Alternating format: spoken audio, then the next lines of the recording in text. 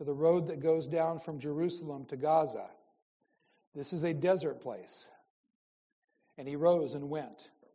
And there was an Ethiopian, a eunuch, a court official of Candace, queen of the Ethiopians, who was in charge of all her treasure. He had come to Jerusalem to worship and was returning, seated in his chariot, and he was reading the prophet Isaiah. And the Spirit said to Philip, "Go over and join this chariot." So Philip ran to him and heard him reading Isaiah the prophet, and asked, "Do you understand what you are reading?" And he said, "How can I, unless someone guides me?" And he invited Philip to come up and sit with him.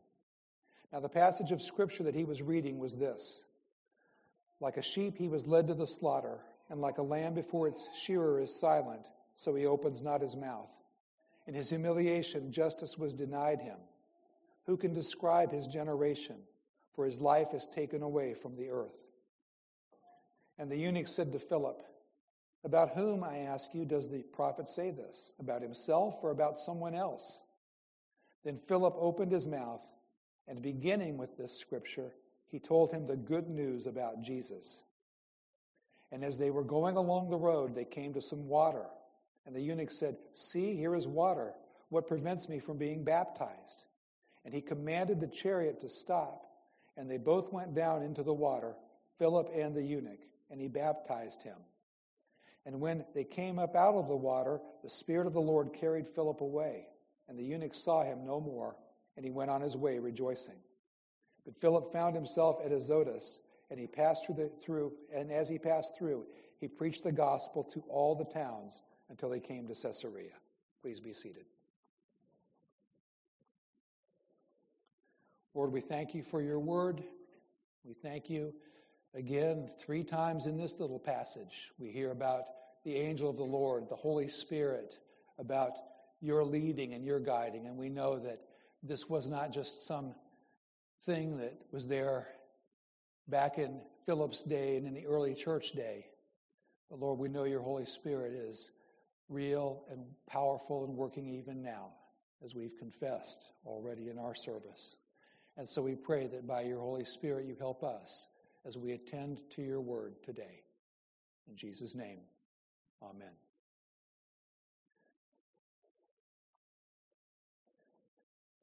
My goal this morning is for all of us to be reminded that it is God who is actively at work in his world, in the spread of the gospel, and in the opening of the hearts of all the people whom he will save.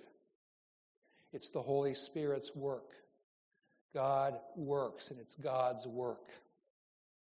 It's God's plan. It's God's masterpiece. We are allowed, called, challenged, welcomed to join God in his work. But it's his work. He does use us. The scripture says, "How shall they hear without a preacher?" It's his plan to use us, but he is the cause. It's God's work. And we can relax then and follow his lead. It's not our work, it's his work. So we hear this morning, and I want us to understand God is at work. God uses his people. It's a good thing to be able to be used. One of my old pastors used to say, God uses a crooked stick to accomplish his work. We're not God. We're imperfect, but God chooses to use us. And so understand that, and let's approach this passage. This is a great passage for us to look at this morning, and so I hope we can engage and get what the Lord has for us. One of my kids, when they were little, remember this day distinctively. I don't necessarily remember which child it was, but I remember the expression in the child, and I think it's happened more than once. We were out doing yard work. This little child was doing the work. Paula, who's better at discerning what's a weed and what's a plant on that bank than me, so she has to do the thinking work. I was doing the grunt work of gathering all those things and putting it in the wheelbarrow. But that little kid of mine, I said, "Hey, can you help? Will you help me? I'm going to push this wheelbarrow. We're going to take this down there into the woods. We got this path to dump that and all that. Will you help me?" And they were so delighted to be able to help. So they got behind the wheelbarrow with their little body and put their hands on it. Then I got behind and picked up the handles, and boy, I knew exactly where to do it. I could keep it balanced. I think probably weighed twice as much as them. But I was doing that work, and they were helping me. And we got done, and we put it there, and I said, oh, thank you so much. We made several trips like that, and they were just eager to do the work that the family was doing.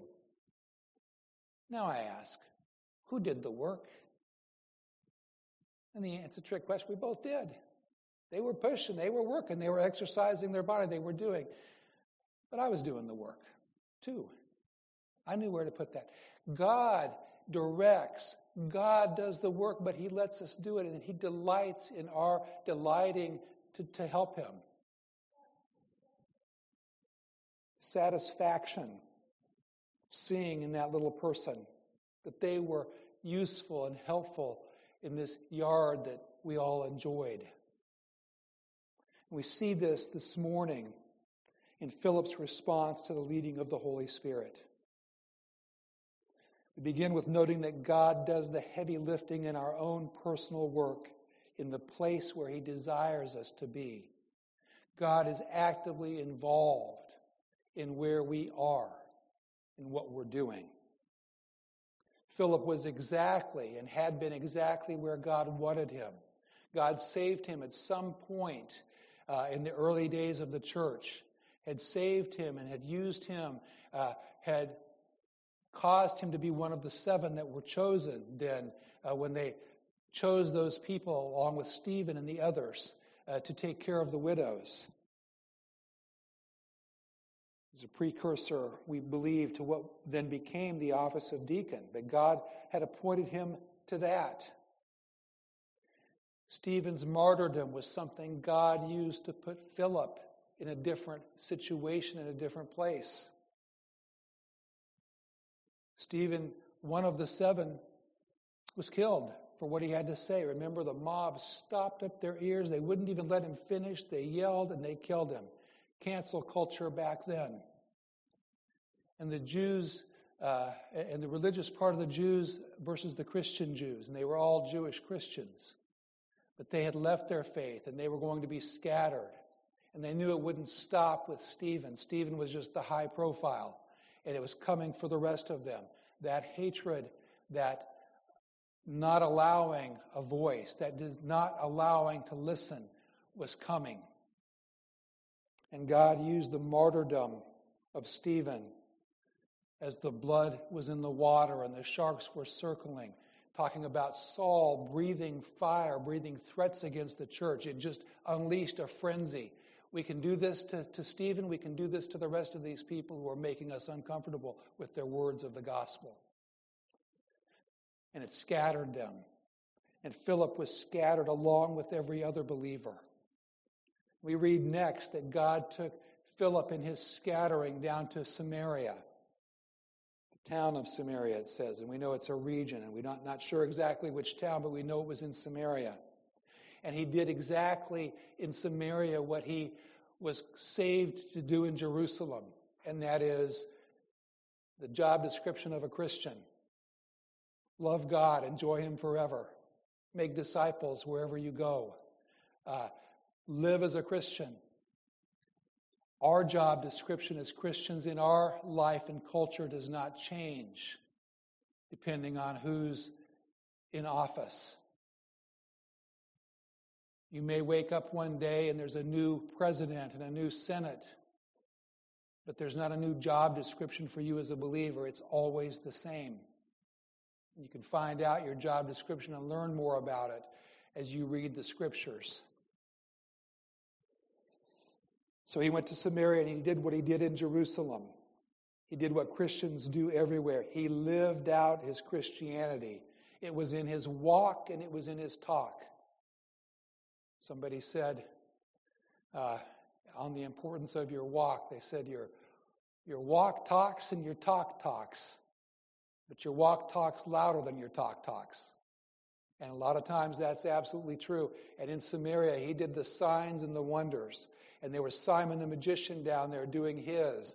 And these works that Philip did were more powerful and were more awe-inspiring, and they weren't just entertainment. And the people heard the message that was there, and God enabled him to do the works so that the message could go forth, and people came to the Lord there. That's what God wanted him to do. That's like what you do in your world as a Christian. You live the faith. You speak the faith. You come to worship the Lord together because of your faith. You sing it. You participate in it. You encourage others in it. Because you're a Christian. That's what you do. And in Samaria, his calling was to do the miraculous signs. He wasn't bothered by race and cultural issues. The Samaritans had been at enmity. They were the half-breeds. In some ways, you could make a case, or you could think that maybe they were even more hated and despised than the out-and-out Gentiles, because they distorted and twisted, and there'd been this long-running enmity. And if you read the history, various kingdoms had pitted the two against each other, and so there was some animosity. Didn't bother Philip, filled by the Holy Spirit, because it didn't bother God, and God did a work there and saved people. Then the apostles came down, and Philip's work there was done. And now we get to our text. And again, we're saying and we're understanding that the Holy Spirit leads and guides his people. And he does the work, and he lets us do it with him. 3 times here it talks about Philip continuing to travel, going where the Lord wanted him. Verse 26, an angel of the Lord said to Philip, "Rise and go toward the south to the road that goes down from Jerusalem to Gaza." And Luke puts in the editorial comment here in Scriptures, a desert place. You think Philip, man, if he started out in the clubs and moved up to the arenas, he was ready for the stadiums now. You think that's just what you do, man. You get your ministry. You sell your books. You go to your conferences. You talk about God, and people are in awe of the way that you can talk about the Lord. That's not the calling that Philip had. And that shouldn't necessarily be the calling, only if God wants it to be, and it better be clear. That's almost a worldly construct, this cult of personality that develops and how we even adapt it into the church. Philip went from the big crowds and the signs and wonders to the desert place because God told him to. Why the desert place? How are we going to grow the church in the desert? Shouldn't we go where the people are? Or should we go where God wants us to go? Verse 29, he's in that desert place and he's instructed, go over to this chariot. Go over here. And he goes alongside that chariot. Does the work that we're going to talk about in a little bit. And at the very end of the passage, after it's all done and that eunuch has come to the Lord and is on his way, the Spirit carries Philip to a different place. It says, the Spirit of the Lord carried him away in verse 39, and Philip found himself at Azotus. But along the way, in verse 40, as he passed through those towns, he preached the gospel. He was always doing what a Christian is supposed to be doing. What did Paul say to Timothy? Preach the word, be instant in season and out of season. When there's accolades, when there's not. Sometimes Paul reminds me of what a pastor used to try to tell me, a pastor who tried to train me. He would say, don't believe your good press, don't believe your bad press, press on. Don't get too, things change. You've got a job to do. You're on your way to heaven, you've got a calling to do, and you do that. We do see him one more time in Acts, and I'll read it now. We won't necessarily cover it. It's going to be a while till we get there. But in Acts 21, 7 through 9, Luke takes over, and he's writing this story in the first person. And some people don't know this. I remember I enjoyed this. What happened to Philip? Whatever became of him? He just went and that was it? Acts 21, 7 through 9, Luke writes, when we had finished the voyage from Tyre, we arrived at Ptolemais, and we greeted the brothers and stayed with them for one day. On the next day we departed and came to Caesarea, And we entered the house of Philip the evangelist, who was one of the 7, and stayed with him. He had 4 unmarried daughters who prophesied. And so you think even at this time, if you do the math, Philip was a dad even at this point. His family was displaced, and they were all trekking along. And here's these 4 daughters who were speaking of the Lord also. Practical application from this first point. Your calling is obviously different than that of Philip's. It's not the exact same. You live in a different time, for instance. But there are similarities in Philip's story of his calling and for us to glean from in our calling. The first one is, God is the same. His love for us is the same. In the same way that God used circumstances to direct Philip as God did what God was going to do on the earth, God uses circumstances in our lives. He shuffles us around. Things happen, some good, some bad, and things change. And sometimes we can look back at stages of our life. When we hit a certain stage, we go, boy, that was another country. That was a different lifetime. I had to divide my life into 3 parts or so. And it was all different, but it was God who did the shuffling and the shifting around when I look back. Third, comparison, and third, practical application for us. Cancel culture continues to be alive and well. We treat it like it's something brand new. No, it's always been around. That the mob, the world, does not like the gospel. The world is all saying one thing, and you as a Christian with your solid beliefs, your rock-solid things that you're not going to change along with the wind, are a fly in the ointment, a burr in the saddle, a pebble in the shoe, an annoyance, and there's always a threat to you. You're going to be annoying if you speak the truth of the gospel to people who are enemies of God. And who are the enemies of God? Everybody who's not the friend of God. The alligator may eat you last, but it wants to eat you. Philip dealt with that. We deal with that. And God is not unaware of this. You might even say he is the cause of this without sinning. God is the cause of the unsettling. Throw your shoulders back, hold your head up, and laugh. God's in control. Do the work. Don't take yourself seriously, but take God seriously. And you can enjoy every good and perfect gift he sends down along the way.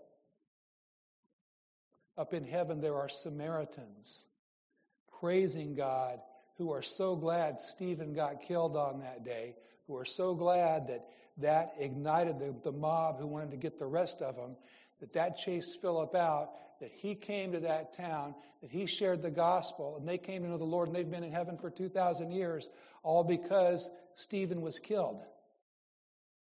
And they're like, hey, Steve, sorry you had to go through that down there. And Steve's like, I've been up here for so long, I can't even remember it anyway, hardly.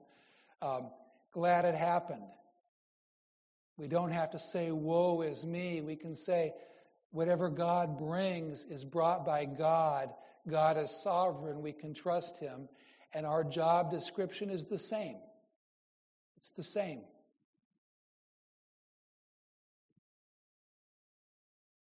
What's Philip's job description? What's ours? Listen to God. Where he had angels appearing to him. He had an angel that apparently picked him up and transported him. You have your Bible. That's free. Say, it's not free. It costs a little money out the bookstore or online. Oh, it's free because I'm going to give you a Bible if you don't want. Take one of these, whatever. The Bible's free and reading the Bible is free. In our country, at least, you can read it. And there's no time limit. You don't have to log it in with any government that you have it. Other places, boy, they smuggle them in by pages. They do what they can. You see mimeograph machines where they've done what they could do. It's free. And God does speak to you through his word and as you pray.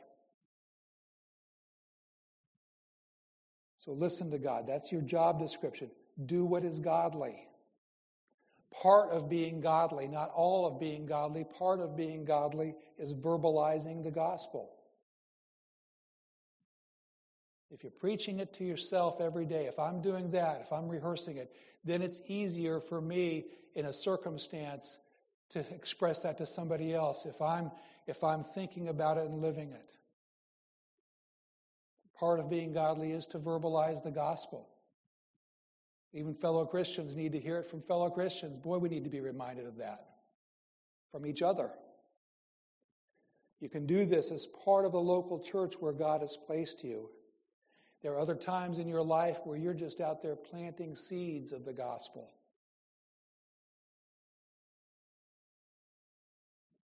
And in all of it, it is God who does the work. God does the heavy lifting, but boy, He lets us put our little hands on that wheelbarrow and take that, doesn't He? Thank God. Next, see the work of God in the life of the eunuch. God does the heavy lifting in regards to everything that makes us, us. The eunuch's background. He was from Africa. You go, hey, I can win the geography bee. I can point out Ethiopia on the map. Well, this is a different Ethiopia, is what they're all saying. And that's a word that's come down, and different countries change names and all that stuff. And they, all of the commentators and all that, unless they're all just echo chambering and copying each other, they're all saying it's not necessarily the Ethiopia you know, but it is an Ethiopia that was down and away, south. And they were pretty strong, this group where he came from. Strong enough that when Rome was taking over the world, whatever Caesar was in charge, whatever Roman said, you know what, let's not expend all our energy and all of our slaves and all of our men trying to fight these guys. Let's just cut a deal with them. And they were allowed to cut a deal. And this guy was, he was a eunuch, castrated, most likely. Some of them make the point that not every single time you hear of a eunuch does it mean that, but for the most part in Scripture it does. And he was in the court of the queen. Just a little. This is not like spiritual, but Candace, which is a name I love. I love that name, Candace. That wasn't the name of the queen. That was actually like a title of the queen, and there were several Candaces there. So I don't know if we started naming our people Candace every now and then. You hear of a few Candaces out there. If that's from this, but if it's from this, it's not really the name, but it's an office. And they found in history that he was high-ranking. He was the Chancellor of the Exchequer, according to all the British commentators. He was the head of the Department of Treasury to all the American commentators. He was in charge of the money of this powerful kingdom. He was intelligent. He was high-ranking. Something obviously missing in the culture that he came out of, because he had come up, the Bible says he had come to Jerusalem to worship, meaning he was Jewish, maybe Jewish by conversion, maybe Jewish by an ancestor or something, but he was understanding of the Hebrew God, and he was interested in the Hebrew God to be able to come and worship. Remember on the day of Pentecost, when all the people had come in from all around, they were Jewish people, but they were from other countries. And when the Holy Spirit came to the Christians, they were prophesying and they were speaking to them in their own tongues, their own native tongues. And he would have been one of these people that came from the outside to worship the Hebrew God.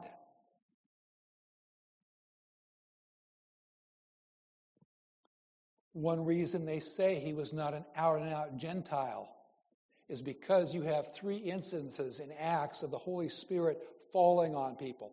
First, the Jews at Pentecost.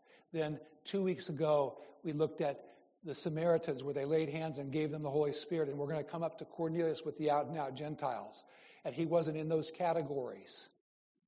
So can't really say he was the first Gentile convert, but you can say he's a black man from Africa who's a head of the department. He looked different. He was not from the same cultural sphere. I forget what there's current words. I don't even want to try and use the words because they change anyway. And use one that was in season last month. Now you said this month it's wrong. But he was not in the same demographic at all as Philip. And Philip didn't care because God doesn't care. God doesn't care about that. If he cares in a good way because he made us all different as a mosaic of people that worship him. And in the Revelation it talks about every tongue, tribe, and language and people and men and women coming to him. All of us coming from different even sin backgrounds and different intellectual backgrounds, different everything. So he cares to that degree. But there's no discrimination with God. And you don't see it here with Philip either. Run up alongside the chariot. They said, and this was interesting to me, people read out loud those days. You don't hear a lot about silent reading. They would read out loud. And he was reading out loud. And he happened to have Isaiah. He had a scroll. He had Isaiah. That would have been a valuable commodity. And God even orchestrated it for him to be there at that point, reading that passage, to ask that question. Think about God doing the heavy lifting, God bringing the circumstances about to bring this man to Christ. And one thing I like about this man, this Ethiopian, he was humble enough to ask for help and understanding. You know what you're reading? How can I unless somebody helps me? He said. God directed the circumstances. Now, in Christianese, we call that a divine appointment. That's a good phrase.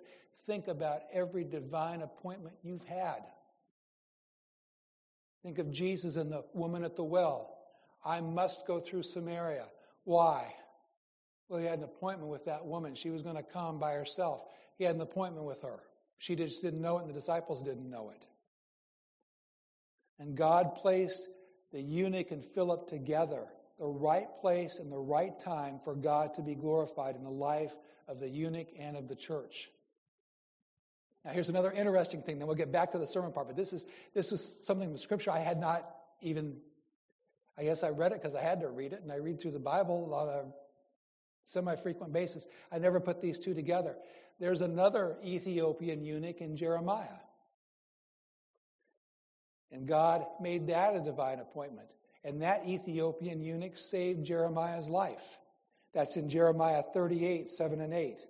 When Ebed-Melech, the Ethiopian, a eunuch who was in the king's house, heard that they had put Jeremiah into the cistern, he went from the king's house and said to the king, My lord the king, these men have done evil in all that they did to Jeremiah the prophet by casting him into the cistern, and he will die there of hunger, for there is no bread left in the city.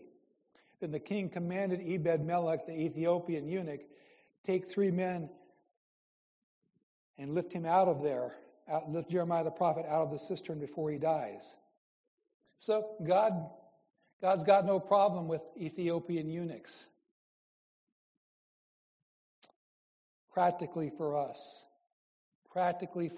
as we get ready for the next point, which is our gospel conclusion, but practically on this point, understand whenever you feel like, or you say, I think my whole life's been leading to this, it has been. It has been. That's true. When you feel that, you feel like everything's been leading to this time, it has been. In your conversation, things converge, things from the past, for you to hear and receive the gospel. C.S. Lewis in his life, conversations with a professor when C.S. Lewis was an atheist. The professor, I think they call him the old knock or something like that, and he'd have all these dialogues and everything. When it came time for Lewis to be converted, for God to convert him, Lewis describes his conversion as this at the moment. He said, I got in my brother Arnie's sidecar of his motorcycle to go to the zoo. I got in, I wasn't a Christian. I got out, and something happened. I was a Christian.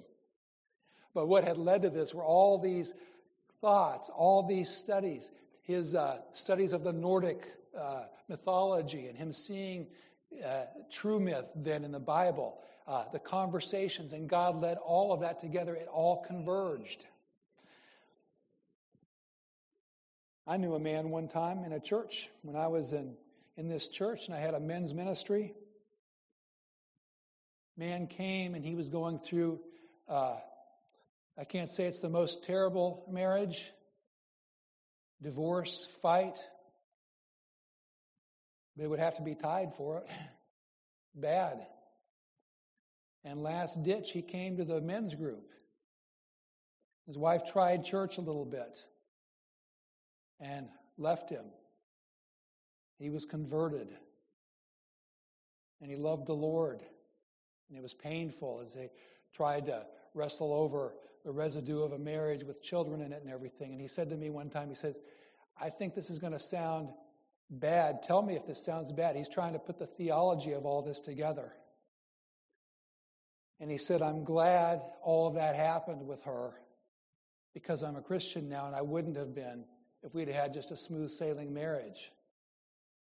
He said, is that theologically right? And I said, I can't, I'm like you. I shudder to say it's a good thing it happened. It's bad whenever it happens. I can say I don't know. I can say God was present in all of it. We can both say it's above our pay grade. But be glad that God saved you. And think about all the times that have happened in your life of conflict and harshness where you had nowhere to go. Say, in the end, God does the heavy lifting. God's behind it all. So don't despise who you are. And don't be proud of who you are in yourself. You are who you are. Genetics, circumstances, all of it. And it's all been leading to you acknowledging Christ, submitting to Him, living for Him, confessing your sins, and then stepping out in this world as a daughter or son of the Lord to fulfill your job description all the way to heaven when you get to continue to fill your job description of worshiping the King of Kings and Lord of Lords. And after water baptism, he went on his way rejoicing. And he remained an Ethiopian eunuch in charge of the treasury in the court of Candace, queen of Ethiopia, with one difference. This time he was the Christian Ethiopian eunuch in charge of the treasury in the court of Candace, queen of Ethiopia. And his life changed. And imagine when they met up in heaven, along with Stephen, along with those Samaritans. And think of what it's like, and think of what we have down here, and how we will be together in heaven as God brings us across, using some of us to reach others for the Lord. I've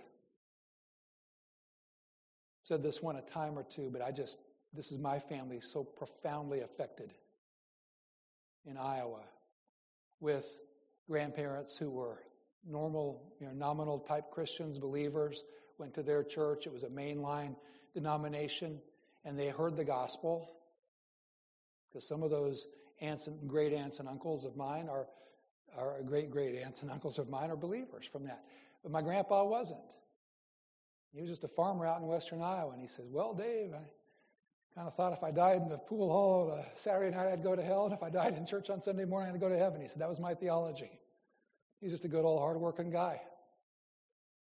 And that young Omaha Baptist Bible College student, Louis Miller, came out there trying to raise money and work on farms and hiring himself out, and it was a divine appointment. However, he knocked on Grandpa's door, and maybe Grandpa just said to Grandma, boy, I got to string all this fence out here, and I got to detassel this corn, I got to fix these, and boy, how am I going to do it all? And maybe that's how it was. But Louis Miller came as a Christian into my grandpa's life, who was a non-Christian. And finally, Grandpa goes, after a week or so of Louis living with them and eating at their table and working, and Grandpa seeing the quality of his work and his cheerfulness and something about him that was different. And Grandpa said, "What's different?" And Louis followed that divine appointment. He was like Philip. And he shared the gospel. Grandpa got on his knees in the barn and got saved. And his punchline, whenever I hear him tell this story of his testimony, he'd say, "Well, I got saved in a barn, but I still think you should go to church." And all the old farmers yucking it up and laughing at that. And me being proud of Grandpa, but thinking about how much it affected my life that Louis Miller came along.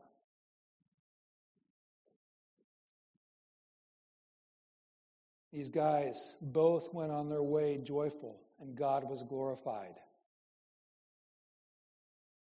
So we talk about heavy lifting. We talk about us being part of what God's doing. Theologically, we know God does all of it. We sat back and just said, "Okay, God, do it." That'd make us hyper-Calvinists, and that's not a biblical. It's fatalism. That's not what the Bible tells us. We work. We do God's work. But there is the last point that we get to. And there, if I said God does the heavy lifting, but he lets you help, then it's time for you to find another church or another pastor. And that's in this passage in Isaiah that was being read. Like a sheep, he was led to the slaughter. Like a lamb before its shearers is silent, so he opens not his mouth. In his humiliation, justice was denied him. Who can describe his generation? For his life is taken away from the earth. Jesus didn't say to any person, "Hey, come on up on the cross with me. I'll do most of it, and I'll bear the brunt of the pain, and if I can kind of move over when they're sticking the sword up there, and you don't have to have the sword, but just come up on the cross with me and help me save these people." That's not where Jesus does the heavy lifting. Jesus does the only lifting. There is nothing we could do to save ourselves. And Philip looked at Scripture, and he started with that passage, but he went all the way through, even to the separation part of baptism, and even to he taught him all that much. It must have been a long chariot ride, or else they stopped the chariot, because he taught him these things, and that's the thing that Jesus does alone. He was a sheep led to the slaughter. Came to this earth, fully God, fully man. All these people are running out to the wilderness so John the Baptist could baptize them. The baptism was not a baptism as we know it. It wasn't a Christian baptism, but it was a symbolic washing away, saying, "I need to be purified. I'm guilty and I'm wrong." Jesus submitted to that baptism as not as a sinner, but as one who would represent the sinners. And he was baptized there. But as he came, John the Baptist said about him, not about anybody else, but about him, about Jesus, "Behold the Lamb of God who takes away the sin of the world." He's the Lamb of God. He's the one who takes away the sins of the world.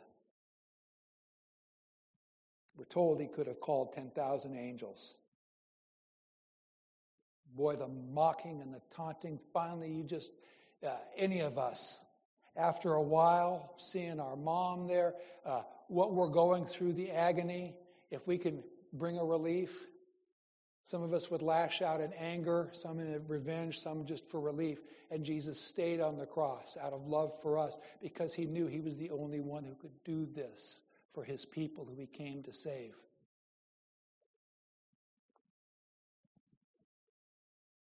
For you, you're a Christian.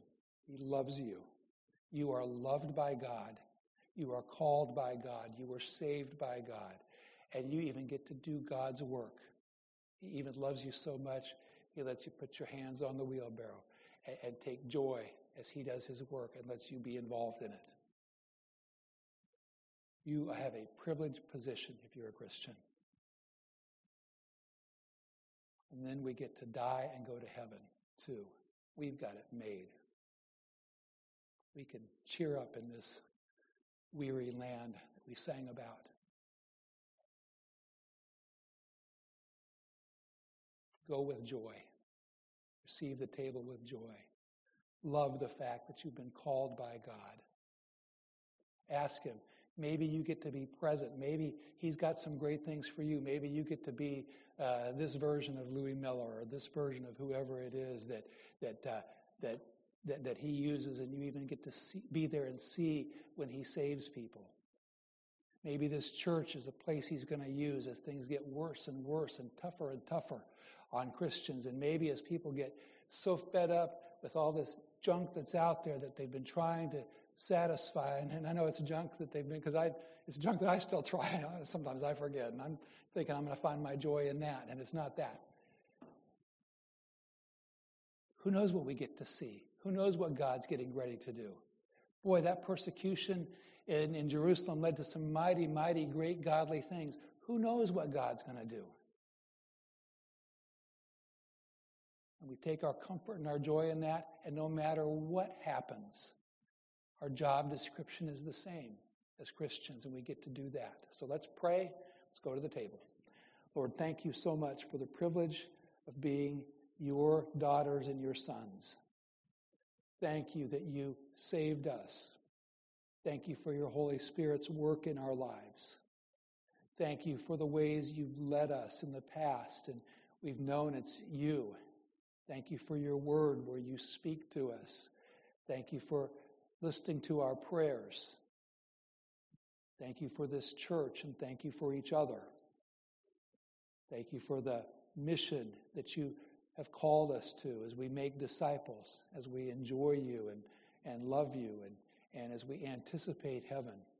And then we thank you for heaven where we get to go when this job is done here.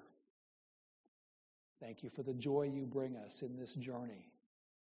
In Jesus' name, amen.